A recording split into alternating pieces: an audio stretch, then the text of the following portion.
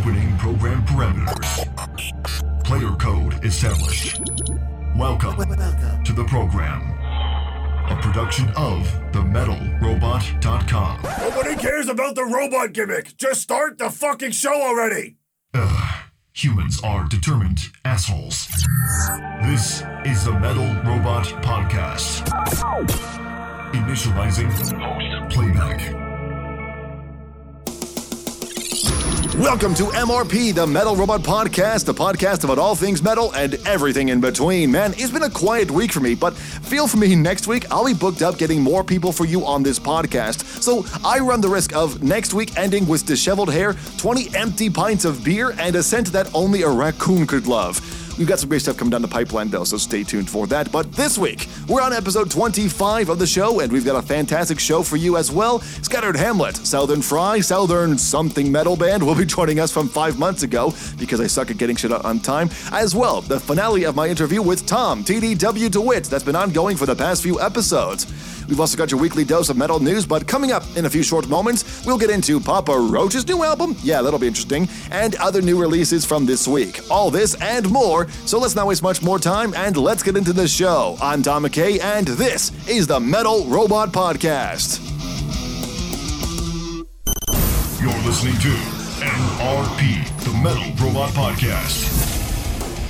Episode 25 of the Metal Robot Podcast. Welcome back. I'm your host, Tom McKay. Thank you so much for joining me if this is your first time here. Now, before we continue with this podcast, I want to give a quick shout out to a friend of mine here. You see, if you go to my Instagram at @the.metalrobot, I posted a picture of some watercolor art that was made by a friend of mine who just did a fantastic job. It's got a skull on it. It's got a yellow banner on the back with the text Metal Robot Reviews. Below it, more blood than a Tarantino film. And also, behind the blood, a white, snowy forest. You cannot get more metal than that, and I really do like that. Now, here's the funny thing about that. She claims that she is not into metal. She doesn't listen to metal. But I think she knows more than she's leading on there. Thanks again, Anna, for making it. It's much appreciated. Now, with that out of the way, let's get into the show. It's episode 25. It's a new week, and that means new releases, including a request release from you. If you have any albums you want me to talk about on future episodes of the podcast, send me an email, tmckay@themetalrobot.com. That's TMCKAY @themetalrobot.com. Or reach out on my socials, Facebook and Twitter @themetalrobot, Instagram @the.metalrobot. Be sure to also use the hashtag MetalRobotReviews so I can find you. Now, without further ado, let's take a look at what we've got. So, Papa Roach Ego Trip.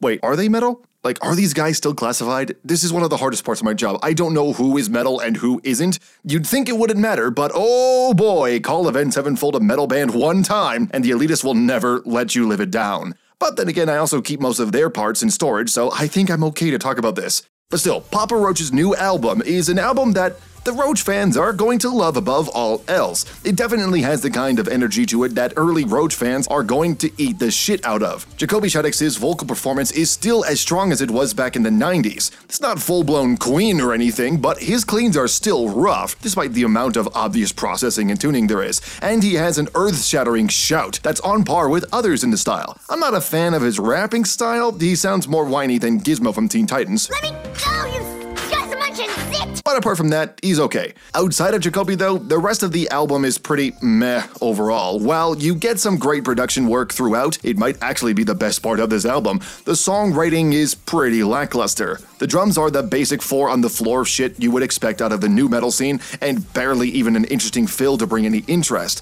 The bass is attacking the subs hard, but they're mostly following the guitars, which are also only okay. I do have to say, though, if you listen to this long enough to get to Swerve, which I know getting to track 3 shouldn't be that hard, but I've seen death metal fans get vertigo listening to a better new metal album. But if you get to Swerve, you're greeted with better new metal than late 2000s Papa Roach in the form of a Fever 333 collab. They add quite a bit to the song and prop it up much more than Papa Roach ever could. Outside of that, though, there's not much of a sell for these guys. If you like Papa Roach, then you can ignore me and just grab the album. But with a 10 out of 15, this ego trip is only here to inflate the band's bank account to stay above water. Shirks. Yes, Shirks. I know it's probably pronounced Sharks, but there's no A, and it's much more fun to say Shirks over and over again. Shirks. Like, it's fun, so I'm calling them Shirks from now on. Shirks. I do expect your dissenting comments in my Twitter feed, but this Great White self-titled was requested by the band's lead vocalist, Greg, who sent me a DM on Facebook saying, quote, I wanted to reach out to you and see what your thoughts are on having Shirks on your podcast. I really like what I've heard, and I think you put together a pretty great production. Well, thank you, Greg. In case you didn't know, he's also one of the many members of Homie Ushis, so reaching out to me wasn't really that hard given that we're part of the same project. Thanks for reaching out anyways, dude. So, Shirks is the debut album from this trio of electronic metalers, and, well, I'll be honest, I don't know how to feel about this one. Like, okay, that sounds bad, but here's what I'll say. When it comes to song crafting, I really enjoyed what was on display. It has the mix of heavy groove metal that many Dagoba fans would get behind, and also the kind of intense riff crafting of a thrash metal record in some places. The drums are also super tight, and the bass! Well, it was harder to hear the bass, but what can you do when your bass player is also a drummer? And Greg's vocal performance is very strong here. He has a rough around the edges approach, yet it's also so cleanly cut that you forget this is for a metal album. The synth work is also fairly good as well. I thought it was a bit distracting in some places, but again, drummer. I kid. Max is basically carrying the whole thing on his back like fucking Atlas, so I can't blame him. Really, I only have kind of one problem that I have right now, and it's with the production. I mean, I am just coming off of a Papa Roach album where the production was so clean, if it got any cleaner, it'd be a Mr. Clean commercial, but it was fairly inconsistent here in a lot of places, and it became a slight distraction overall. Especially early in the album, many of the synth and drums were pushed so far forward, while the guitars took a backseat with the vocals, and many of the EQ choices early on, I really could not understand. Greg's vocals got pushed so heavy into high end to help him stand out more that he was getting dogs in a 5-mile radius of my person riled up. It got better later on as the album progressed, but a lot more work needs to be done to get this style to work. Very good start overall, though, for a first album. I'd say about a 12 out of 15. It's worth digging into and keeping your ear to the ground on. If nothing else, though, just because saying Shirks is really fun. Shirks! Plain Packed Transactinides. I don't know how to feel about this one either. Like, okay, let's talk about what I did enjoy about this album. The album has a very heavy leaning into the electronic space again. Plain Packed does describe themselves as Metaltronica, and that's in full view with this album. It kind of reminds me a bit of something like Nintendo Core, but with more heavy metal influences. Plus, the album is a journey through the experiences of the frontwoman Jessica Cragen and her experiences transitioning, which I think is a great thing to talk about and shine a light on, especially in the metal scene. And that's where the good ends, and we begin with the descent into madness that is this album's negative side. Buckle up, folks, we're in for a fucking ride. Okay, full disclosure, front and center, this style isn't my area of expertise, so everything I'm saying is straight up from an outsider's perspective. Maybe this is the norm in this style, but I couldn't stand some of the choices on this album. First up, the production absolutely destroys the album's sound till it's a bad 8-bit video game soundtrack.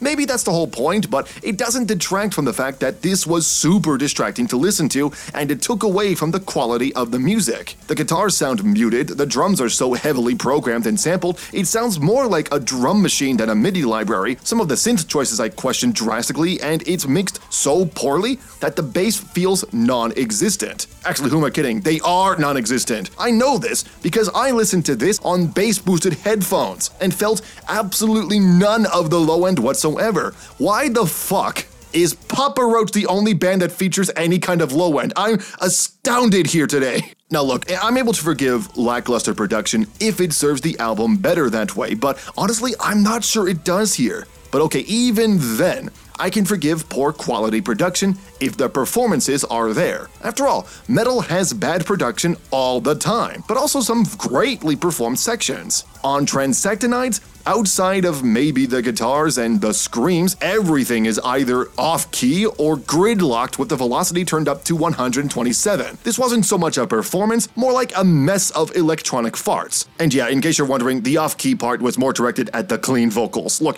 Jessica has a great sounding scream that would greatly serve a black metal band, but her cleans are so distractingly atonal that I'm shocked the band chose not to use auto-tune. Actually, why didn't you though? This album is so electronically driven in everything, why not T-Pain the shit out of the voice? If you're gonna go electronica, go all out with it!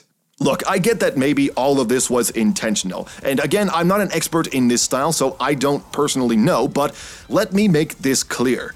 This was a demo. This was a demo that got leaked to the public before it was ready. While compositionally it was good, the shitty production and mixing was super distracting, and the vocals were half visceral and half in a different song. So while I'm sure this will be for somebody, I have to give this a 5 out of 15 here. This isn't the worst thing I've ever heard, but that doesn't make it any better. Okay, I know I tend to treat metalcore the same way I treat thrash metal on this channel, but I'm actually a metalcore fan. Like, I am, seriously, no joke. And KZRN's latest Lost Among the Living kind of points that out to me. I actually enjoyed this EP quite a bit, despite not being anything different from anything that's ever been put out. I mean, yeah, maybe it's because metalcore was a genre I got into quite early into my metalhead existence, but when we get into the reverse delay opening and melodic chords and licks of Hear Me, to the breakdown opening of Enter the Realm, the chorus of Scatterbrain, and gah! I'm taken back to the days when I was listening to Killswitch Engage and thinking, there's no way this can be ruined for me. No way! I enjoyed this though, and yeah, that Killswitch reference was not accidental either. This isn't the kind of metalcore that you probably think of nowadays, stuff like Architects and Fit for a King. No. This is early 2000s metalcore. I'm talking Killswitch Engage, Hatebreed, early Bullet for My Valentine, and As I Lay Crying Like a Pussy. No, I didn't mess that name up, and you can't convince me otherwise. This EP front to back is a metalcore treat. The guitars and bass are in sync with their riffs and melodic chord progressions, the drums are pounding and tasteful in their fills, and the vocals are teeth-cutting in their delivery. And that's just the main trio here. The guest performances are also fun as well, with Mads Winter on Hear Me, the great chorus singing on Human by Henk Plegmars, I hope I'm pronouncing that right, and many more collaborations on this album. This is a great example of metalcore done right. That is also coming from a fan. Is my life a lie? Is my taste in music horrible? I may never know. Okay, so existential dread aside, this is a bit of a problem for me as a critic. I enjoyed this album and what it had to offer, front to back, but I'm also biased because it took me back to the early days of my metal listening experience. But I know that many of you listening to this podcast probably aren't into metalcore and never were. So, what is there about this album that can draw you in? Well, if metalcore isn't your thing, probably not a lot to be honest. Regardless though, if you are looking to give metalcore a chance or you are a metalcore fan, then you'll enjoy this album and I would highly recommend checking it out. But if you think metalcore is a disdain on the metal name and needs to be wiped from the face of the earth, core is absolutely horrible, then I hope you enjoy that ignorant bliss, but still, fuck it, 13.5 out of 15, go get it. And that's it for reviews. Like I said earlier, send your emails to tmckay@themetalrobot.com or reach out on my socials for any albums you would like covered on the podcast or on the main YouTube show. Don't go anywhere, we got Scattered Hamlet coming right up on the Metal Robot Podcast. Luthero is back at it again with more live music. Luthero will be back at the Absinthe in Hamilton, Ontario. But Mr. Robot, sir, I don't live there. No excuses. Grab a bus, grab a plane, grab a fucking hot air balloon if you have to. Everybody has one. No excuses. Tickets are $15 at the door. But you can go to ticketscene.ca/events/39903 before doors open at 8:30 p.m. on April 29th to get them for only $12. Get your tickets while they're still cheap. Looking to stay up to date on all things Metal Robot? No, not really. What? Why? I don't listen to metal. How are you listening to this podcast? I thought it was Joe Rogan. We're gonna pretend he didn't say that. Follow the show wherever you tread on social media. Facebook and Twitter. At The Metal Robot. Instagram. At The.Metal Robot. You can even join the Metal Robot Discord server. We have fun there. Links to all of that and more in the description of this podcast. Follow Now, you're listening to NRP, the Metal Robot Podcast. That was Stereo Overthrow by Scattered Hamlet, a blend of Americana, Motorhead, and a punk rock attitude. I shit thee not, that's what's written in the promo for the album. I can't make this up even if I tried. Now, the album was released back last year in November, and with it, I sat down with the band over Zoom 5 months ago, but who cares, to talk all about it, and turned it into a nearly 1 hour chat about fuck, whatever. The album got talked about, sure, but everything else also got talked about too. It was like if you put 4 ADHD people in the same room to talk about butterflies, and then 20 minutes in, we kind of forgot where the hell we were, why we were there to begin with, saw a squirrel outside the window, tried to crash through to get it. You know, typical ADHD stuff, you know? So we're going to begin that chaos today, but before we get in, I want to give you a bit of context for this audio. You see, this was originally meant for the main YouTube show, and in the main YouTube show, I always give an intro monologue, kind of something like this, but that intro monologue was not great for the podcast, so I'm doing this one now. But during that original monologue, they started talking in the middle of it while I'm cracking jokes. They were cracking jokes with me, and I'm kind of playing it off like I'm hearing the voices of people who aren't supposed to be talking yet, and we're just playing off of that. So that's kind of what we get into at the beginning of this part, so hope you don't mind. There you go. There's your context. Let's get into it. This is Scattered Hamlet, Part 1. How are you guys doing? Good, man. Sorry we didn't interrupt you. No. You guys weren't interrupting anything. All I know is that I have like my intro in front of me, and all I see while I'm doing the whole fucking like lemmings over a cliff bit, all I see is Adam in the center going, Hunter, Hunter. I'm passing some Omicron to these guys, man. Oh, no. Topical. Nice. Doesn't Omicron, that sounds like some shit Megatron brought down with yeah, it sounds like something it sounds like something out of one of the Halo games. Like, this isn't real. At least it's more badass sounding than like, you know, I got some Delta. Like, no, I got some fucking Omicron. That's some serious stuff. You know, like, I mean, that sounds more serious to me. You know, I don't want to. Omicron sounds cool. Delta is an airline. Like, we don't. It's not. All right, well, first of all, thank you guys. What's that flower you have? Well, first of all, thank you guys so much for coming on the show. Like I said, we've got Adam, we've got Sean, and we've got Grant. Who else is? I know there's another person in the band. Who is this person? He's Richard, the old Kentucky bastard, Irwin. He is currently driving from Los Angeles to Louisville, Kentucky right now. So he couldn't make it for this interview? That's okay. He couldn't make it for the interview, but he's probably on the side of the road. He's probably near New Mexico somewhere. And you start getting in New Mexico, weird stuff happens. He's driving the whole way in an old Power Wheels car from the 80s. Yeah, he's super badass. If you watched our All Talk video, he's actually driving in the car from that video. He fixed it. I mean, after Sean flicked the truck nuts on it, it wrecked and it blew up, but we fixed it. Yeah, my dad's got a killer set of tools. Like we're pretty handy. Does it ride like a dream? Is that what you're saying right now? Nice. It's semi-reliable. Gets the job done. Yeah.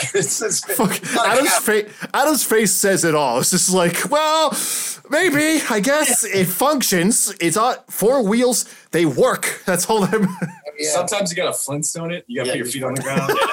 It gets like a skateboard, man. Yeah. Exactly. That's the only way. Doing that through New Mexico, I'm picturing that right now, and it's beautiful. It's beautiful. Fortunately, he plays bass, so he makes the least amount of money, so he doesn't have baller cars like we do. It's only 4 strings. It's only 4 strings. Like the rest of us, you know, we got. It's way more work. Yeah, it's just more work. So he's only got 4 strings. Yeah. I mean, we're not going to like mix them out like they did with Jason Newsted or anything, but you know, it's definitely. Well, from what I heard from the new album, I would hope to God you didn't. At that point, I'd have to ask what the fuck was happening in the low end, but. Dude, Robert's such a monster on bass too. You know, like he's so good, man. He's I also love the fact that we started this interview 4 minutes ago. We haven't even gotten to the first question. I love this. This is so far my favorite interview thus far. You know it's good. We're famous for taking people in weird directions, man. Like, That's how you. Exactly. That's how you know it's going to be a good interview, when you can't even get to the first question after 4 minutes. But thank you guys so much for coming on the show. Real quick, for the viewers at home who may not have heard of you guys before, what is Scattered Hamlet? Where are you guys from? When did you guys form? And, just introduce yourself. We tour somewhere between a bunker in Appalachia down here near West Virginia and Nashville, Tennessee. So somewhere in between there, and now Louisville, Kentucky. So somewhere between there, we get together, we play the rock music, and then we go out on tour and we disperse. We met in Los Angeles. We all were out there at one point in time, and where we fit in very well. And on the Sunset Strip, we might as well have been the aliens there. And now we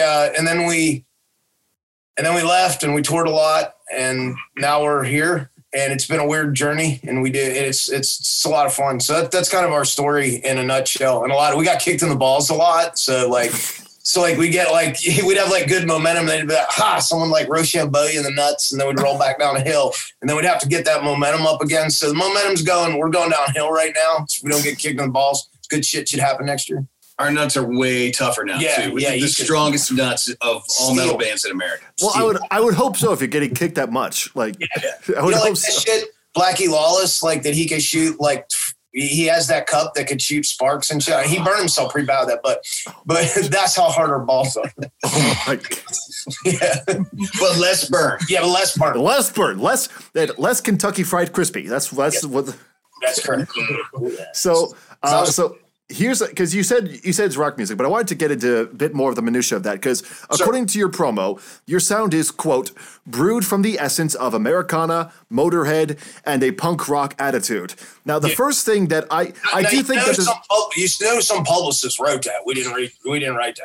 No, of course not. But I do like to think that describes the sound pretty well. But the first thing that I thought of when I read that was my ex-girlfriend after 3 Irish car bombs, and also right before eating a pint of Häagen-Dazs, which I think also describes the music fairly well as well. But was that the sound that it describes? Was that just a natural sound that came to you guys when you're writing music, or is that something that you have pre-planned? Well, it was pretty targeted. Whenever I started out, I came from punk bands. All of us did, in one way, shape, or form, and ended up working. And then I played in some LA rock bands, and I the first producer that I work with that was you need to. That kind of actually got to know me a little bit, said was nah, man. He's you need to tell stories about where you're from, because this shit's ridiculous that you tell me. And we're and so Ari was no, we need to put this to music. So we kind of wanted to do if you take the essence of old school, Molly Hatchet and things like that, but then blend it with some more punk metal, which would be, that's Motorhead is the blueprint of where, punk people think it's cool, metal people think it's cool. They both argue over what it is. It's Lemmy, so it's fucking awesome. And Lemmy doesn't give a shit what you call it, And that's kind of where we landed. So it's always been building off of that, kind of blueprint, so it's we like guitar harmonies, we like Thin Lizzy, we like just fucking pentatonic rock, and it comes out, in different ways, pretty simple. We didn't reinvent the wheel, What he's not telling you is that usually when we get ready to write, we huff a whole bottle of Drakkar. Yeah, there it is. There it is. Jefferson's Malort. Yeah. That's the essence. We don't need Häagen-Dazs. Well, listen, now Sean's all throwing his money around. We actually don't have Drakkar. We have to go to the gas station and put a quarter in and use the generic one. It's we go to the bank, we get $5 in quarters, and you just fucking boom, and you just the next one Grant, get another one, and if there's 4 of us in the band, we only got to bring $1 each, $1.25. Yeah, right? The men's room at the Sunoco is highly recommended. Yeah, that's one. God, I love this band so much. Holy shit, it's fucking good. But yeah, we hit that. And we're yeah, and Sean's I got a riff, and I'm wait a minute. Yeah, I got the harmony of it, man. I'm good. And then pretty soon it's and then they hit it, and the bass player Rich would be well, I got this bass, and we're shh, it's 4 strings, and then he only plays one anyways. Yeah, he only needs 1 quarter. You only need one, yeah. It's like, dude, it's 4 strings, not 7. Calm down. What are you doing? We're only fucking with him because he's not here, and we hope he's watching. We watch be like dickheads, you know. oh, I guarantee that's the first thing that'll come out of his mouth, like, you dicks. You threw me under the bus. I wasn't here for 1 second. Be like, absolutely. Oh my God.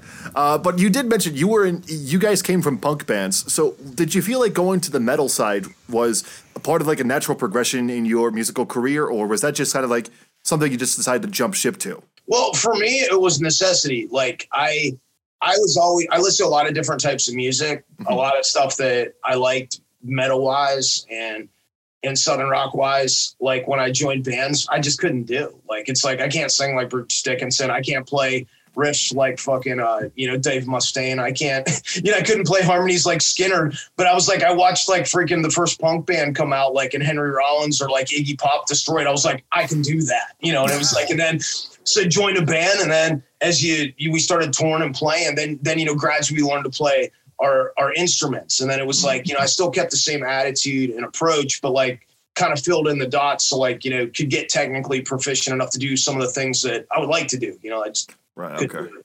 Now Sean, he just woke up and could always play that stuff on guitar. So he skipped a step. He just like, he just jumped in front. That's really the easiest route for any kids out there listening. Just skip that step and just be good. Yeah. Don't just practice. Fuck practicing. Who says? Figure out what you're going to play. I really can't tell you how you shouldn't practice. Right. Because if it's just not a God-given gift, then it's just not going to happen. Yeah, you should just, because I spent hundreds of shows like trying to like figure that out. Like I should just skip that step and just been good. Just be good. Yeah, just be good. Just been good. And then it all worked out. That's free advice. Yeah, free advice. Don't practice, just be good. That's advice. Just write that down and look at it every day. You'll be great. Yeah, you just like walk in, like you like listen to Whenever you're set aside practice time, just put that on the wall and stare at that instead. It'll do you way more good. Yeah, absolutely. He's telling the truth 100%. But yeah, it's kind of how the journey goes. I mean, we all have different journeys. Grant got kidnapped by a bunch of like gypsy hippies, and they made him play in a jam band for like 5 years. I got through it though. Yeah, they're like, dude, they made him like jam. One time they gave him acid and he had to play Fish for like 24 hours straight. Oh, no. And, when he came back, he was in the groove, man, and it was just one of those things that transformed him. And yeah, he was just totally different. Oh, no shit. I can't imagine you coming back the same after that. Jesus Christ. No, he's never been the same. Well, we're not saying he's the same. He can't, you got that. He's underwater now. He got like Trey to say, we got it simple because we got a band. We got Grant in our band. Grant is Grant. See, only people get that are people that listen to Fish and the Grateful Dead, and they're definitely not going to watch an interview with us. So like, that was just a 5-minute section that just went over everybody's head, and you're welcome for that. Yeah, there you go. That's 2 things you learned today. Yeah, so you learned a lot today. Hey, to be fair, most of this, I grew up in the metal scene. I don't know much. I know Fish and Dead Kennedy. Dead Kennedys, I love Dead Kennedys, but I don't know a goddamn thing about Fish. So most of this shit is already like right over my fucking. Well, you hear fucking jumping the shark, Jesus. Yeah, Fish is a lot of people that look like they would be at a Grateful Dead concert, and they have like these flowy dress on, and they spin around a lot, and they don't wear shoes, and they like try to sell you fucking. No, Fish fans wear sandals. Grateful Dead fans don't. All right, well, whatever. I went to one time. It's an important distinction. And there are all these fucking hippies, and they're trying to sell me like grilled cheese. I'm like, I don't want your dirty grilled cheese, hippie. They make good food. I will vouch for you. I'm not eating their food, man. I don't know what they're gonna put in that food. Dude, dirty hippie grilled cheese? Come on. I'm not buying the hippie grilled cheese. I don't know. You're missing out. But anyway, punk music. But like, we could talk a lot about metal too, because like, if you look at, I have you'll appreciate this for a metal guy. On my hollow body guitar, I have a Dungeons and Dragon die, and people always ask me, they're like, why is there a Dungeons and Dragon die? And I said, I'm glad you asked, because I'm going to explain. Because there's one man, I was like, you know what? I want to kill dragons. Who doesn't, right? Everyone wants to kill dragons. Of course. So now the only person I've ever seen successfully kill dragons with a guitar is Yngwie Malmsteen. And he did it on his album cover, and he's posing with the Strat, and he's killing a dragon. And I know how Yngwie did it. He was probably playing some Paganini shit, and he was flying on the scalp fretboard, and that's how he killed it. Now, I can't even say Paganini, and I don't have a scalp fretboard, and I can't play fast like Yngwie. But what I can do is roll the dice like a motherfucker. And when I do, I roll the dice, I can kill dragons and Dungeons and Dragons. So there you go. If I want to kill a dragon with my guitar, I can't do it like Yngwie does. I have to do it like I do, which is play Dungeons and Dragons. You're welcome.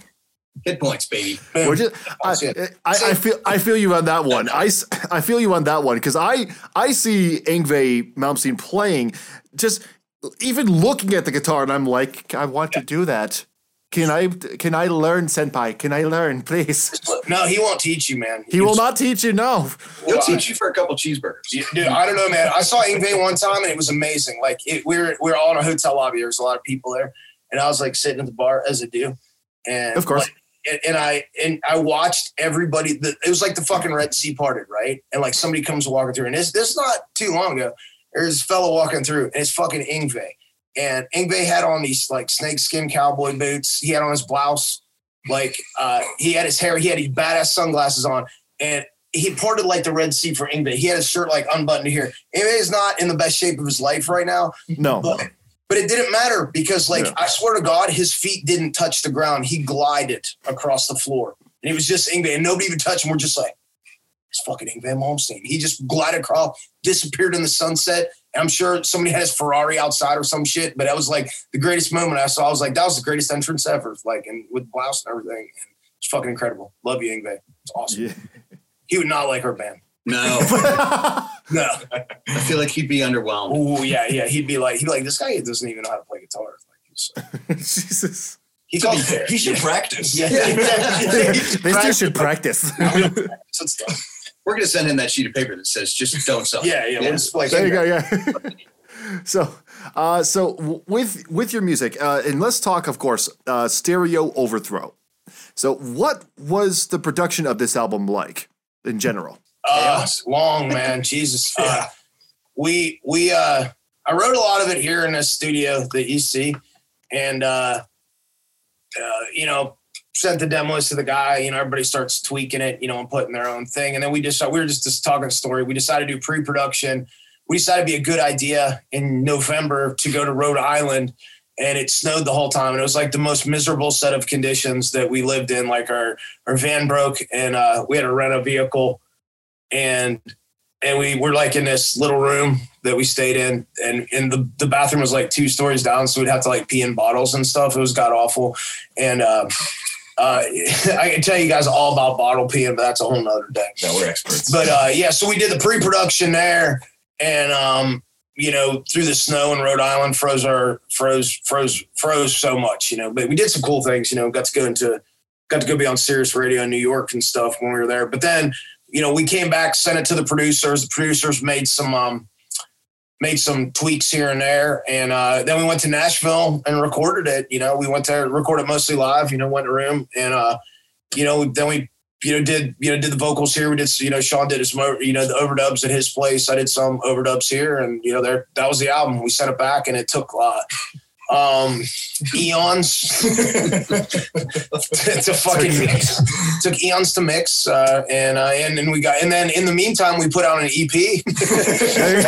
Yeah, so we recorded a whole nother EP and put that out, and then when this was done, we released it. So and it came out in November, and it's been doing pretty good. We've shipped to 40 US states and 5 different countries and stuff, so it's been pretty good. Yeah, can't complain. Wow, fantastic. Now I know apparently you recorded the album, most of the album in Nashville. Is that correct? Yes, that's where the bulk of it was recorded. Yeah. Okay. So I know, like, most people, they usually record albums out of their bedroom studios. Like, I know me personally, I'm actually working on an EP at the moment.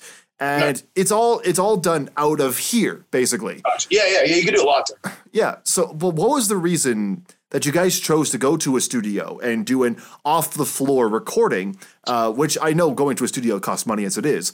You chose that over recording individually in your home studios, which arguably would cost less. What was the decision-making for that? We want to make an album the way like our favorite classic rock stuff was done in the 70s, where all the band got in a room together and tracked together, playing out of like old tube amps. Like we put the Marshall in an isolation room, put it on 11, like the Spinal Tap, and then we crank the shit out of it, and we sit in a room and we play together. If we get ahead of the beat, we flow with it. Like listen to like War Pigs, man. Like you don't. Sabbath is famous for grooving, and you just don't get that, with a lot, with everybody just playing on and there's a place for that too, But like we wanted that swing, we wanted the swagger of classic rock that we grew up listening to, and so we spent more money and did it that way. And you didn't want to stay on the grid, basically. Yeah, well, as much as we can. Grant's, he's a human metronome, so he doesn't. Sure. Yeah. Sometimes I get a little ahead of things, but. Well, I mean, obviously, you don't want like 69 different tempo changes in your song. That's obviously not. But yeah, just that little swing. It brings the nuances of watching a live. Listen, we were just talking about Iron Maiden. Listen to, Aces High from the World Slavery Tour on Live After Death, and or Revelations, or anything from that. It just has a little bit of that extra mojo, and that was something that we want to catch, like we wanted to, we wanted to kind of, or as much as, we could with that. It'd still be a studio album that still sounded modern, that still, had all of those elements, so like vintage modern, I guess, would be the.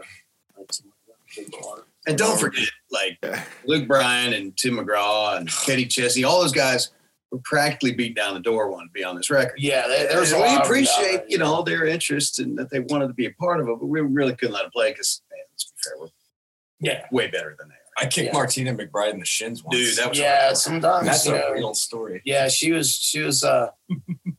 singing Independence Day, and Grant just got sick of her wailing. He just went in and kicked her in the shin. It was like, you got to sign it. Oh my God! It's freaking August 7th. It's what like let freedom. Or that song rips. I would be excited to see it. Now on August 7th.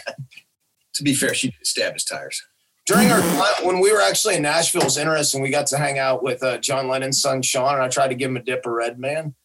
And it was backstage with him and Les Claypool and our buddy Wah. Is that how you say it? I always get Wah.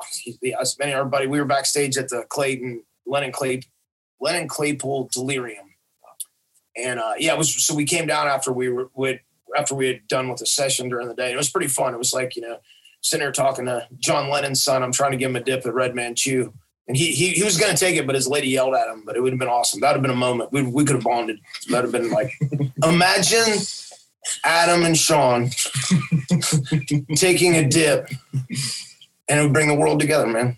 There you go. That is a true story. Yeah, I think I did hear about the story because before this interview, I was looking at other interviews you guys did, and one that I saw that Adam, you specifically did recently was with Jay, that Aussie metal guy. Yeah, he's a good people. Yeah, good people. Yeah, he's a good dude. And I saw that because you were telling the story, and you brought it up. It's like your buddy was coming to the town to tour. Yeah, no, it was really, he kind of underplayed that one for us. He's out with Mastodon now. Like this time he knew to hit me up. Like he hit me up. He's like, hey, I'm out with Mastodon. Would you like to come? Be like, yes, I would like to come see. There you go. I would come see him with anybody. He's a wonderful dude. But it was funny. Like this time he just told me straight up. I was like, hey, I want to send you an album. And he's like, oh, I'm out with Mastodon right now. Check out our tour dates if you want to come. I'm like, oh, that's sweet. You're out with Mastodon. But with the Les Claypool thing, tell the story again. Like how exactly did he play up like that he was coming into town? He just called me. Like, he's like, are you guys in Nashville? Like, yeah, I'm in Nashville. He's like, hey, we're playing down here tonight. And, he's like, do you want to come to my show? And I'm like, oh, man, we're going to be at the fucking studio, like, all day. And, like, and I was like, just come by the studio, come by, hang out with us. So he comes out of the studio and he's, like, hanging, and he's like, yeah, he's like, I tried to get, Les to come down to the studio with me, but those guys weren't coming, And you're just like, oh, okay, cool. And I'm just like talking to him. Then he was like talking, they starts talking about like playing with Geddy Lee, right? Like, and he's like, yeah, we're in Canada. We were playing with Geddy Lee. And I'm like, wait a minute. Are you, cause I had just seen Les Claypool playing with Geddy Lee in Canada. I was like, wait a minute. Were you playing with Les Claypool? And Kenny goes, yeah, I'm here with the The Claypool Lennon conspiracy. And I'm like, oh, or the Delirium. I'm like, oh.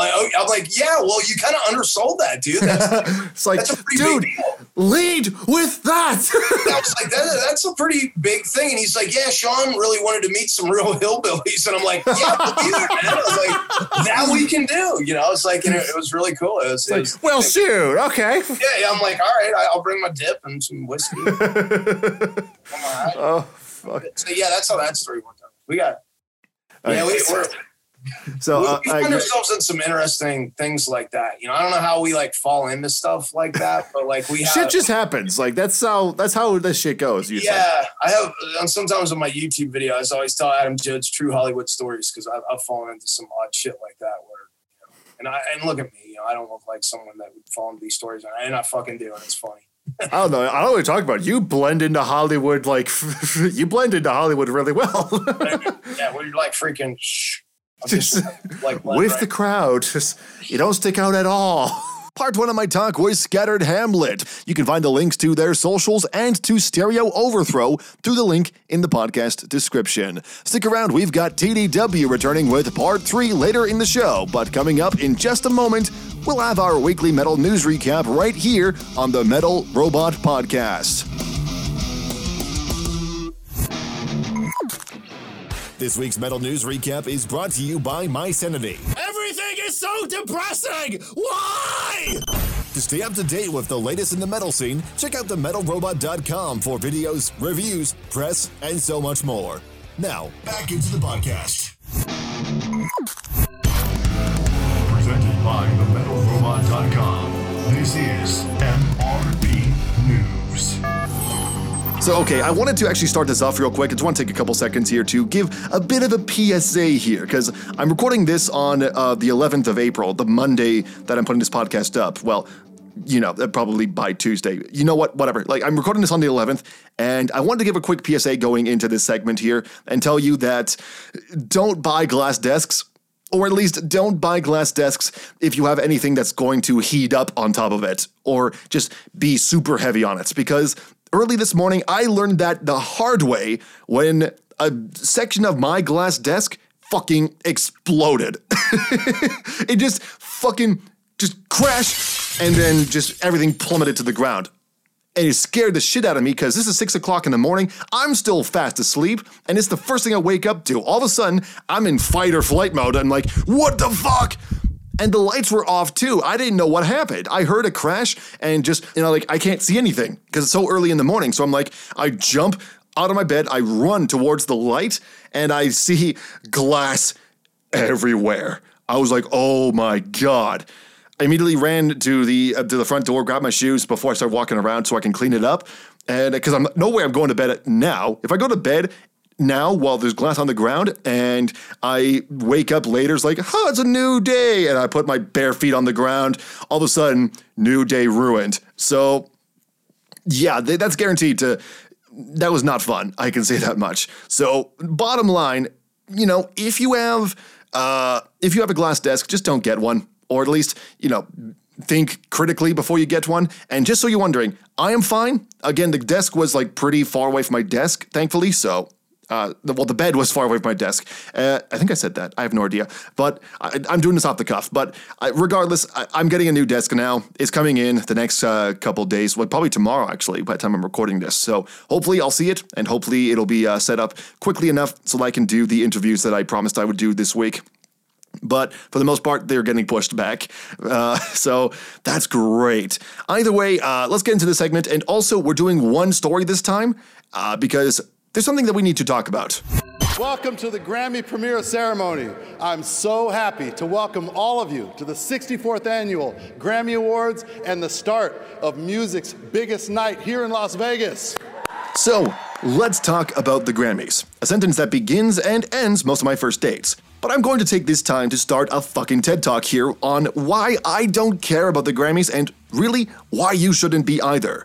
This past week, I'd opened up the metal news sites to see what's being talked about, and this past week, well, a week ago, when this was still relevant, that I could talk about further on this podcast and was immediately reminded, oh yeah, the Grammys happened. I almost forgot about such important entertainment while I was wasting my precious time watching YouTube videos about the history of cat memes. You know what? Way worth my time in retrospect. I really enjoyed that.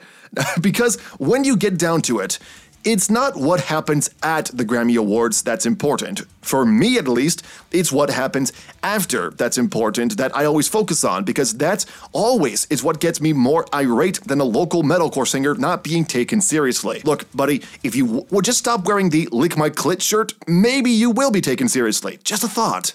But come on, tell me if this sounds familiar to you. You watch the Grammys live like most bored Americans on a Sunday night, and you get to the best metal performance section, and you see nominees you didn't want, because they're not the super local black metal band that only you and your racist uncle have heard of. But you keep watching, hoping the better of the crap gets the award, and are disappointed to find the one you didn't want ended up getting it, or are ecstatic that the one band the Academy barely gives a shit about actually gets it. Oh, but you're still pissed at them because a metal legend wasn't featured in their In Memoriam section. Which has happened multiple times, by the way. Remember back when Vinnie Paul was left out? Yeah, it was pretty disrespectful given his impact on the metal culture as a whole, but honestly still not surprising. What about Jeff Hanneman? Yeah, that was pretty disrespectful given his impact on the metal culture as a whole, but still, honestly not surprising. And now this year's Grammys, Joey Jordison was left out. And as Rockfeed pointed out on Twitter, he wasn't even unknown to the Grammys, as he accepted a Grammy for Slipknot's Before I Forget back in 2006. So yeah, sing along with me, kids. That was pretty disrespectful given his impact on the metal culture as a whole, but still not surprising. How many times must we do this song and dance? Every year, we as a community talk about the Grammys like we talk about fucking photosynthesis on a daily basis. We don't, we just don't care. But then the Grammys announce who's nominated, and we're like, okay, that's a decent list of metal bands, maybe they'll get their shit together this time. So we watch it, and we get pissed because everything I mentioned earlier, so we take to our blogs, our social feeds, our dogs who care even less about our petty problems, and then we go back to not caring about the Grammys again, until the next nominee list is announced next year. You ever hear the definition of insanity? Is doing the same thing again and again, expecting a different result. It's a fucking Ouroboros. The Academy has burned us every year, not because they don't feature metal legends in their In Memoriam, but because we keep coming back to them every year with the hopes that they'll be better. Hoping that they've changed, that maybe will give us the love and care that we have for our music. Please notice us, Senpai Grammys, notice us! I swear, any way you slice this, you can't not describe the metal community in any way other than abuse victims. It's toxic the way we keep doing this to ourselves. That's why I don't watch it. Not because, I'm better than you. No, it's because I already know it's going to suck, and I actually value my time. So I just wait until the next morning when the parade of angry tweets comes through, and I start scrolling through, loudly making fun of them for my neighbors to hear and care just as much about. And even worse, it's not just the regular metal fans like you and I that have this problem. Metal news sites and magazines are getting in on this too, including fucking Metal Sucks. Not just about the Joey Jordison thing, which, okay, fair enough, but also upset that Dream Theater won the award for Best Metal Performance. And the Grammy goes to the Alien Dream Theater. Which I kind of get, actually. Dream Theater is at the point now where they're running out of ideas, but you can tell at least they had fun at the awards. They were happy. Even Mike Portnoy congratulated them on Instagram despite having a semi-complicated relationship with them. But no, Metal Sucks didn't care though. Quote, "The Grammys will never understand us. The Academy will never recognize metal that hasn't been around for forever." All right, emo Timmy Turner. If you're going to give a negative opinion on the winner of an awards ceremony, maybe you can do so without sounding like you're a preteen standing up to your parents. No, seriously, trade out the words Grammys and Academy with mom and or dad from that quote, and you have the next Blink-182 hit. Oh, and by the way, yes, that is how you sound. If you're gonna make any opinion on the Grammys on a major magazine, at least let your balls drop first. And no disrespect to Metal Sucks as a whole. I make jokes here, but I love Metal Sucks. I think they're great people. It's a great magazine, great reporting. I've never actually met them, but I'd enjoy the pleasure of meeting them one day. I don't think they'll let that happen after this, but the thought is still there. It's just that year after year of the same shit over and over and over, you'd think we'd learn something by now. but it's almost like we got memory wiped by Will Smith, who in 2022 I'm assuming did so more physically than in the movies. And we just repeat ourselves every time. My point is this: if you're a metalhead and you care about your community and your own mental health, stop watching the Grammys. Just stop. Yes, Metal Magazine's that goes for you too. I know it'll make grabbing news more difficult the next day, but you'll also fuck the Grammys by not giving them the trending hashtag they so desperately want and need nowadays. Yeah, that won't solve the imaginary problem of the Academy not caring about metal, but if we're being honest about ourselves here, that wasn't going to happen. That was never going to happen. But maybe they'll notice if a big chunk of their listening audience disappears the next year.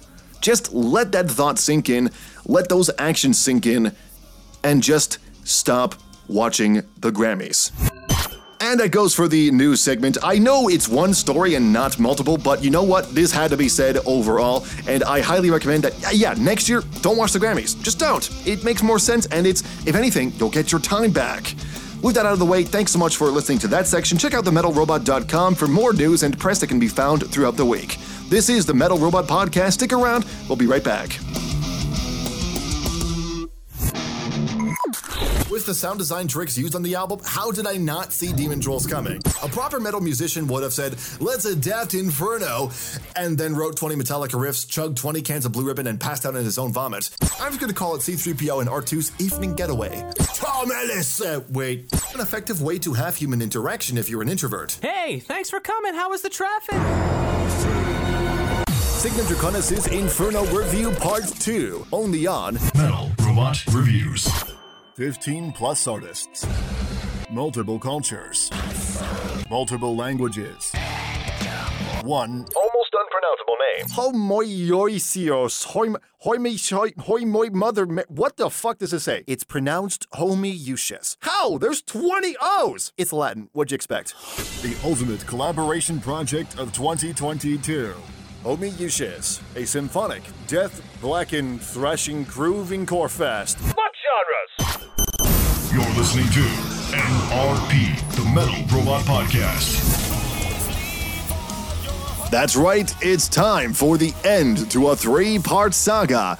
Tom TDW DeWitt is back one last time, or at least until he comes back on the show again, to talk about TDW. If you want to hear the first 2 parts of this 3-part interview, you can check them out in episodes 23 and 24 of MRP, which can be found in the podcast playlist either on YouTube or in the podcast show list on wherever you're listening to this podcast. Now, you don't actually need to hear those parts if you don't want to. They're there if you want to get the full picture of what we're talking about, but you don't need to listen to them ahead of time to get what's going on in part 3. But they're there. I would appreciate it if you check them out. So with that in mind, this is Tom TDW DeWitt Part 3. So we got a couple more questions here before we head out. Because we've been here for, oh God, how long? Like an hour and 15. Whoops. Hey, it's okay. You know what? More content for the podcast. So it's a lot of content. A lot of content. Yeah. You're really helping with that. Thank you. But I got a couple more questions here because there's a couple of things that you talked about on with other people. So you did an interview with Jay, that Aussie metal guy, back in like late 2020 when you were talking about the day the clock stopped. You mentioned that a friend of yours was playing a song, your song "Sleepless Angels," for their kid to fall asleep, and it was actually working. First off, because this is like 2 years or so ago. First off, does she still do that, or is the kid craving for 2112 now? I don't know. Oh my God. No, it's interesting because that was there was this friend of mine, and she had a wow, the one story you picked out. I don't know. I think the kid kind of got over the needing music to fall asleep phase in a certain way, you know, but I get why Sleepless Angels work, because she actually loved the record, you know, for the record being the record. But I get why that song is a good pick, because it's so dreamy. And you can actually play it on loop.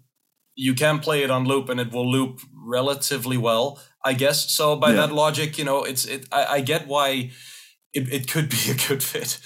But I remember hearing that and just thinking like, oh, I just hope she doesn't understand what this is about. I hope she doesn't. I hope she doesn't read the lyrics as a bedtime story. Because I think you now described. we're listening to a grown man die. Okay, Yeah, sit down, I think kids. because I think the way you described it too with Jay was that it's both adorable and macabre at the exact same time. It's like it's okay. This is fucked. It's also but it's also fucked. You know, it's both. Yeah, But it's like, yeah, he's like, this is nice. You read the lyrics. Oh. I think that's also the exact way you described it too. It's like, this is an kind of song. yeah. Well, but to be fair, it's like what I noticed with the days the clock stopped. It's interesting because what I felt, I'm not gonna lie. There's still moments. I mean, I work so hard and I do so many things, and sometimes things reach thousands of people. Sometimes they don't. And it's like if there's a certain expectancy that you have in life, like, okay, if you work hard enough, you're going to reach those bigger crowds, et cetera, et cetera. And I don't.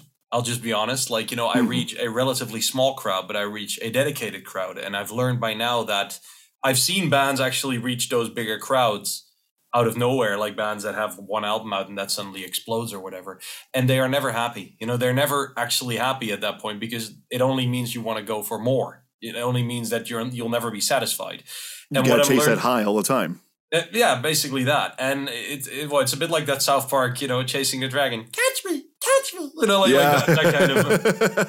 that kind of attitude. And I tend to think now that even though we all have our moments of weakness, we all have our moments of thinking, oh, fuck, you know, like why are things not exploding as big as I would want it to or whatever, because there's always that ambition in your brain. But I'm now also kind of at ease with the fact that if I have, say, 200 people worldwide actively listening, and I know there's more, but if that is the crowd that actually buys your record, sits down, reads the lyrics, actively takes it in this day and age of overwhelming amounts of info being bestowed upon you every day, then that is actually so valuable. That means so much more than the higher sales numbers or whatever, because it means that I've actually legitimately reached someone. And weirdly enough, that kid, I think the kid was like, what, 3 or 4 at that point? You mentioned in the interview it was like 5 months at the time. Oh, we're really, really tiny then. Yeah, no, it's like, I know the thing is, it's not just one kid. Like, I've heard this from multiple people, but it's like that kid has heard this now and will internalize it. And I like the idea that at a certain point, that kid might be like, what, 20? Might be like, there's this weird melody in my head. And for the love of God, I cannot. Yeah. And then starts YouTubing and then finds the video or whatever. And I love the romance in that. I love the fact that they might find a video and then realize, like, my mom was a sick lady. That kind of situation. You know, like, why was she playing me this? I don't know. I mean, when you really think about it, like most songs that we hear as kids, like whether they are like actual like songs that are made for commercial radio or for commercial purposes, or just lullabies of some kind. Like, you ever heard of the song "Ring Around a Rosie"? Like, you know. I've heard it, but I don't know it. It's a very American thing, obviously. So it's It's like pocket full of posies. Like, you look up the lyrics and you look at the meaning behind like "Ring Around the Rosie," "Pocket Full of Posies," and you realize, this is supposed to be for kids? It sounds happy, at least. It sounds happy. That's the important thing. Yeah. And you can repeat it a million times, and oh man, yeah.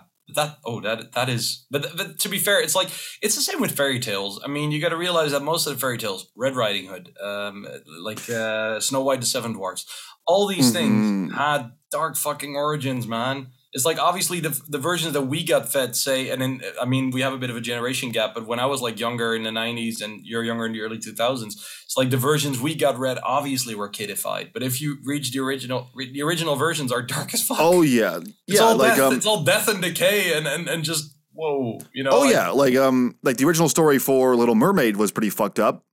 Story, like Disney movies in general have like kidified. Oh, the original story of Pocahontas. The original story for Hansel and Gretel, which not Disney, but still. There's so many like, yeah. That's a lot of death. Hansel and Gretel, yeah. Yeah, the Three Little Pigs. Like, there's so many like dark origins to kid stories. All of a sudden, like modern days, like we should probably like reword a couple of things here. Okay, it's like I could just imagine a pitch of like like a boardroom, and then like one of these people of the original 1600 comes in. It's like, I wrote a fairy tale, and then he reads it, and then like there's like three people on the other side that's like, yeah, okay, Hans, we appreciate the message, but it might need some tweaking. You might want to take some of that edges off, a bit less death, but maybe. A little bit of rephrasing, like the child death is definitely not a good thing. It is really good. It just needs a little bit of work, Needs a bit of magic. How about we add a catchy song that's going to be remembered for years to come? That'll make it kiddie friendly. Which just happens to be extremely sellable, and we can slam on the lunchboxes. But that's beside the point. Exactly. Next thing you know, under the sea. I mean, dude, I love Little Mermaid, though. It's a great movie, but that's beside the point. Yeah. It's like, if you read the original, it's like, wow, yeah, okay, that happened. That did happen, yeah. Dark. Oh, fuck. But one of the other things that you talked about in a different interview, actually, because you mentioned in the past that you've really done your research. I love that. I did. And I did most of it today because I woke up like 4 hours ago. And I was like, oh, shit, I forgot to do this. I've been working all weekend. But one other thing that you did was you talked about how that you are passionate about political issues. Specifically, I think you talked about this with Schwermetalisch. Yeah, Schwermetalisch, I am.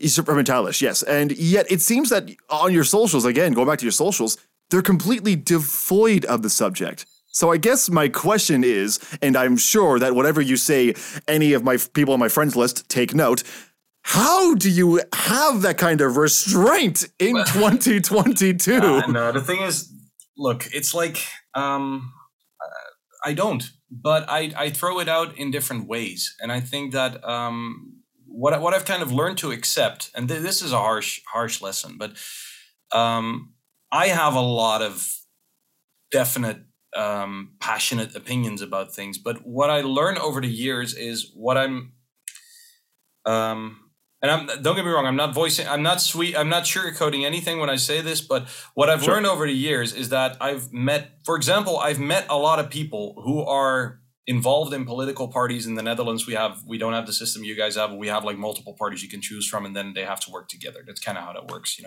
Yeah, I think the Canadian political system is kind of similar. I think to you the US. guys have a bit of the same thing going on. Yeah, it's not the same thing because I know we have the Liberals, we have the Conservatives, and we have the New Democratic Party. But it's it's still a bit different from the US, and I guarantee miles different from the Netherlands.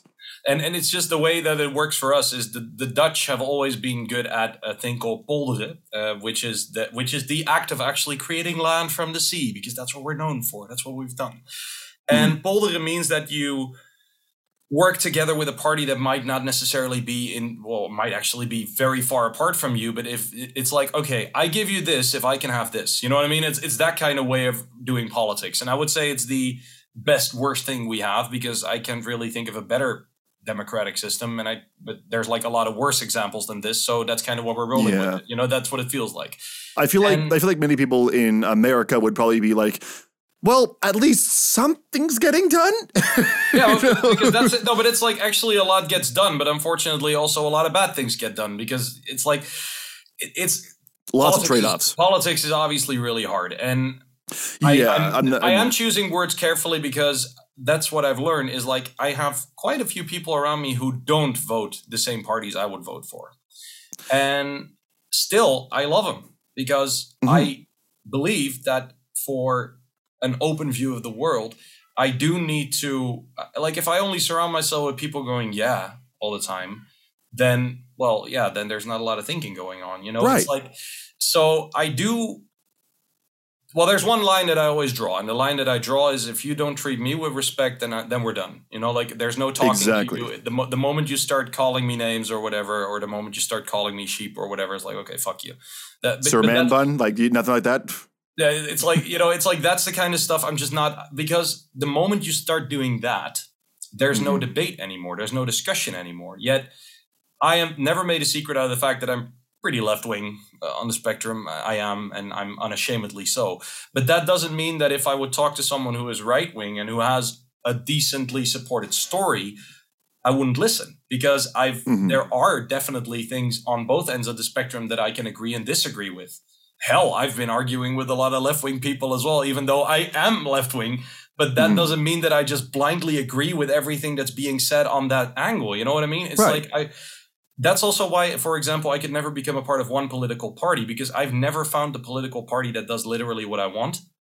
Like, for me, voting, actually, we're voting this week. I'm probably going to vote tomorrow because we can vote for a few days. We're voting for local governments here in the Netherlands now. So it's a bit smaller, but it's important because the local governments make choices about housing, about what happens to the green areas, those kind of things. Pretty big deal, I'd say. And the thing is that I know for a fact that I'm surrounded by people who vote differently. And I can be pretty brutal regarding my criticism of those parties. And I'll never stop doing that. But what is funny is that I had people say, oh, you're so positive on the socials. And then in real life, you're so brutal sometimes. I'm like, yeah, because I feel that it makes more sense to be brutal about people, what they're voting in their face. I can tell someone to not vote for a certain party on Facebook. But you know what that will bring me? That will bring me, 15 likes from the people that agree with me and a comment section that is literal cancer. Sorry for using that word, but that's literally what it's going to be. It's not going to fix that won't do shit. But the moment I talk to someone who tells me, hey, I vote for this party, and I'm like, okay, thanks. You're voting for the party that literally destroyed my life the last 20 years. That is way more impactful saying that to someone's face and then seeing if they have the gusto or the balls to actually talk back and have a conversation with me after that. Well, yeah, because the one thing that you learn pretty quickly is that this is something I learned too whenever I get into discussions about this. Like, I'm very quiet when it comes to my political views on the internet because no one needs to know what party I vote for, which party I think is dick balls. But the thing I've learned dick balls. But no dick balls 2020. But one thing I learned is that is like when you're online, the anonymity of who you are is very, very, it makes it easier for you to be like, well, I hope you get fucked with a chainsaw. There you go. But when you're in person and when you have the balls to say something like that to that person in person and they're like, oh, it's a different story because and what I also tried to do is, like I said, like just to rephrase it, I'm not saying you made my life miserable. No, but the party, you're saying the party did. Exactly. I am angry with parties. I'm angry with institutions. If there's a few political parties that have been in control in the Netherlands for a longer time, and I can see factually that my life got worse because of them. You can see all the policies they voted and everything they stand for. So then my conclusion is, fuck those parties. Does that mean that everyone who votes for those parties is evil? No, of course not. No, that would be ridiculously stupid. Yeah, because there's people I'm friends with I disagree with all the time, and I'm just like, you know what, whatever. Like it is what it is. Exactly, and this is why. So if you're telling me why do you practice the restraint, it's really more of a logic thing that I'm like, it makes no sense. There's no point. I could post about the things that, and I am. I'll tell you right now, and everyone who doesn't believe me, there is days that I'm so fucking frustrated and fed up with people voting for certain things that I'm legitimately angry, and that I sometimes feel sorry for my neighbors for hearing me go, I can be like that. But what I then try to do, what I try to do is, first of all, maybe do a loud, hearty fuck to this guy, and then I'll start thinking, okay, but why am I angry? What angers me in this case? And often it's either me feeling like shit because I'm a highly sensitive person and sometimes you just don't have your day and then those things can anger you. Right. Or it can actually be a legitimate reason to be angry. And then I'd rather write about it and put it in a song than have a useless argument on the internet that is not going to help anybody because it only will vilify people. There's no point. And it's like I said, I think there's obviously limits to what I'm willing to accept. I've unfortunately, for example, had a situation with a band member that was very, very much on the other side of the spectrum and was starting to become a bit of he was being an asshole about it. So he got fired. And I'm not saying who it was, but that happened. But then I didn't fire him over the different views. I fired him over the fact that he treated me like an asshole, that he was being an asshole. You know, that's what he was doing. I fired him over that. You can the personality over the end of the day rather than their political views. Right. And so, like, if anyone wants to know what's TDW's political views, I'm like, well, you can talk to me in real life and I'll tell you. And I've dropped some hints here and there. But even then, like I said, it's not a clear-cut case. There's things in which I'm actually, when I'm looking at, there are certain subjects in which I'm actually pretty right-wing, relatively speaking, more of a liberal. But then there's also things in which I'm actually far more of a socialist, because I'm like, okay, sorry, but that's just not going to fly for me. So if I look at my spectrum thingy, then I tend to end up in the same corner, but still not agreeing with anyone because all the parties have a different way of solving it, which makes me go like, yeah, but that's not what I want either. Nah, it's like, that's what it feels like. And then you kind of, and I know that this is a general thing that I've heard from a lot of people around me, like, even if you completely disagree with me and my policies or whatever, but I heard this from all sides of the spectrum. There's like a lot of people saying like, yeah, I kind of just pick the ones that make the least mistakes. You know what I mean? Yeah. It's like, okay. For me, it's the lesser of two evils, essentially. Yeah, right. Yeah, exactly. Then again, I'm also a pessimist, so that's something that usually ends up coming up in my voting. And it's hard, man. It's like regarding pessimism and regarding the negative side of things. It's like, I know that the way I voice myself on the socials and what I do, I want to go for positivity because I feel that negativity is easy. I could easily fill a timeline with negative shit, but first of all, it's not going to bring me anything. It's only going to bring me more aversion. And second of all, I kind of feel that it's almost cheap, that's what it is, because it's easy. A part of my life, maybe that's also why I make this ridiculous music and everything. It's like, I kind of feel it's cheap. It's cheap to just, fuck this and fuck that. I'm like, yeah, okay, good on you, man. But I'm just going to click the unfollow button now because you just don't seem that likable. And no, exactly. All right. So coming from all of that towards, I kind of opened Pandora's box on that one. That's okay. But we come into the end here, and after this entire long discussion about TDW, Tom DeWitt, what's in the future for Tom DeWitt? Obviously, of course, we were talking about the new Dreamwalkers Inc. album coming out in next year, probably next year. Yeah, probably start next year. Yeah, but what else is coming down the pipeline for the Proggy Boy here? What's coming down the pipeline? The Proggy Boy. Me.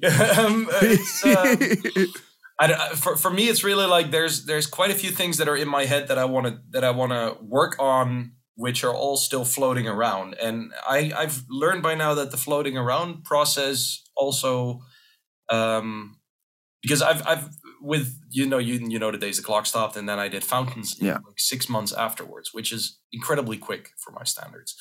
And I feel that I love how they both turned out. I'm proud of both of them. But I also kind of want to take my time, well, first of all, doing Dreamwalkers Inc., but also just letting those ideas that are happening in my head for TDW gestate a little bit, because I have a few ideas which are going to be pretty big once they actually happen, but they also need the prep time. They need to cook a bit more before I can actually get them out there. Right. And it's fine, actually, because when I did The Days the Clock Stopped and Fountains, that was the feeling I had with the Dreamwalkers Inc. album. And the guys all agreed. They were like, okay, we need to let these demos settle for a bit. We need some period to listen to it, internalize it, come up with new things. And then at a certain point, it goes like the collective microwave ding. And then you just know, okay, now's the time to start working on this. You know what I mean? And so in a way, I kind of am doing, if it is an infinity symbol, which I believe it is in a way, it's like if I was here with TDW and this was Dreamwalkers Inc., we're now actually like this. And now we're working on Dreamwalkers Inc. and TDW can just be. And I might release a few separate songs. I have some ideas for separate songs. There's a few covers I still have that I really would like to do, a few really weird ones, which is just fun. It's just fun to work on. But those will be like YouTube streaming release, and that's it. Because I do want the focus to be on that Dreamwalkers Inc. record now, because that deserves it. It's a big project, and it deserves the attention. So yeah, there you go. All right. Well, Tom, thank you so much for coming on the podcast. I really do appreciate it. I'm pretty sure we're like 2 podcasts later by the time we finish this interview, but thank you so much because we've been talking for so long here. And I really do appreciate. Hey, you know what? That's okay. You just filled up my podcast schedule for the next month. So it's okay. So you can go to Barbados. Woohoo! So, well, thank you so much. Thank you so much, Tom, for coming on the podcast. I really do appreciate it. And I'm happy to talk to you. When you have, while we have, we have as much time as we want. So shout out anything that you have right now, anything that with any of your projects, any of your socials. Well, I want to shout out, obviously, I want to shout out a lot of other people, actually. I want to shout out Threats of Fate because they released their album, The Cold Embrace of the Light, last Friday. And I think it's an amazing record. If you like depressing, symphonic, dark stuff, you should check it out. Iris Divine is working on the new album, which we're releasing, which is going to be really, really killer. Like I'm kind of giddy because I already know what's coming. You know, like I've heard the albums, like, you know, it's going to be fun to see that. Bioplan is there's a new EP coming up for Bioplan, which we announced, Andy Kravajace's project, which is going to be really fun, especially if you're into video games, because he based it around 80s video games and the aesthetic around it. So there's a lot of beeps and boops and things going on, and it's really killer. What else? Oh yeah, Apeiron Bound from my good friend Andrew Stout. That's a band that I'm also releasing the debut album for, and we're now starting this whole promotional process. And the first video is coming out on the 25th of March that I really want people to watch and listen to, because it's the kind of face melting extreme prog that lovers of both death metal and progressive metal will love. I think it's definitely good shit. What else? Well, of course, follow me on the socials, and you know, click buttons to do so. And if you don't, then well, you're missing out on quality content about random stuff. And that's really important. I'm so good at promoting myself. Can you hear? I can hear. It's perfect. And also for those of you who are interested, because the stupid ears and everything. Like for those of you who didn't see the first episode and might see the second episode, because this is the second episode. These ears are a part of my streaming thing. Someone made me a dare saying, if you wear those stupid ears on your headset while streaming, then you're going to be a legend. And I'm still not a legend, but I'm at least wearing these ears and they're really comfy. So I'm quite okay with that. But I'm doing a thing called Streamwalking every 2 weeks. The next session is going to be next Tuesday, so the 22nd of March. And that's a stream in which in 3 hours time, I start with nothing, an empty Cubase screen. And together with the live chat, we're going to think of a subject and a music genre that I need to write into. And so far that has delivered Doom Polka, ambient sleepy music, country post-punk, and jazz grindcore, and it's just a lot of fun. And for me it's also a great way because my music is pretty serious with TDW Dreamwalkers Inc. It's all really serious, dark, complex stuff, and I actually really like doing those streams because then I'm forcing myself to make something in 3 hours, and it doesn't have to be perfect, and it can just be stupid, and it can just be fun, and well. This is going to sound really stupid, but I've sold serious records by doing this. So I can only say that to all the people in the past, I'm just going to do this unironically. Everyone in the past who said, yeah, you shouldn't do that because then they won't take you seriously in the metal sphere. Suck it. Because metalheads don't take themselves seriously as it is. Some do, actually. I should probably rephrase on that, but there's plenty who don't. Those are the ones I don't want to hang out with anyway, man. I mean, I don't have a good time, for fuck's sake. And plus, you're also the kind of person who on your YouTube channel, I know you put a mini song. This wasn't associated with sleepwalking, but it was streamwalking. Sorry, it was with it was like just weather changes, and it was just talking about how the fucking weather is non-consistent. Yeah, that was fun because someone posted like, seriously, we had winter yesterday and now it's spring. What the fuck? And that just made me giggle. And I was like, okay, I think I can do like just do some pop punk chords underneath it. And then we have a song. There you go. Exactly. So it's all fun times with TDW and Tom DeWitt. So thank you so much once again, Tom, for coming on the podcast. Thank you for having me. It was a pleasure. And that's a wrap for the TDW trilogy. Big thanks to TDW once again, Tom DeWitt, for coming on and chatting with me. It was an absolute pleasure, and I'd love to have him on again sometime soon. All of his links can be found in the podcast description. Check him out. Check out his music. Check out his streams. Check out everything about him. The dude is a really awesome dude, and I highly recommend you check him out. All right, let's wrap this up. This is the Metal Robot Podcast. You just listened to MRP, the Metal Robot Podcast. The Reign of Fire has begun, so it's time to wrap this podcast up. I'll be off next week for Easter, and also because my desk shattering kind of fucks me here, but we'll be back on the following week with Scattered Hamlet for part 2 of my talk with them. If you enjoyed the chaos that was part 1, you'll certainly enjoy part 2. Also, Sunfire TV, popular Twitch drummer, will be coming on the show as well. She's been on the podcast before, but now she'll be back to talk about what it feels like to go viral, and even ask the question, why did this not happen sooner? All this and more in the next episode. In the meantime, thanks for listening to the Metal Robot Podcast. You can follow the show on the internet, YouTube, Metal Robot Reviews, Facebook and Twitter at The Metal Robot, Instagram at @TheMetalRobot. You can also check out everything Metal Robot on TheMetalRobot.com for videos, reviews, press, and so much more. I'm Tom McKay. If you enjoyed this episode and you want more, be sure to subscribe wherever you get your favorite podcasts. I'll see you in the mosh pit next time. Have a good night.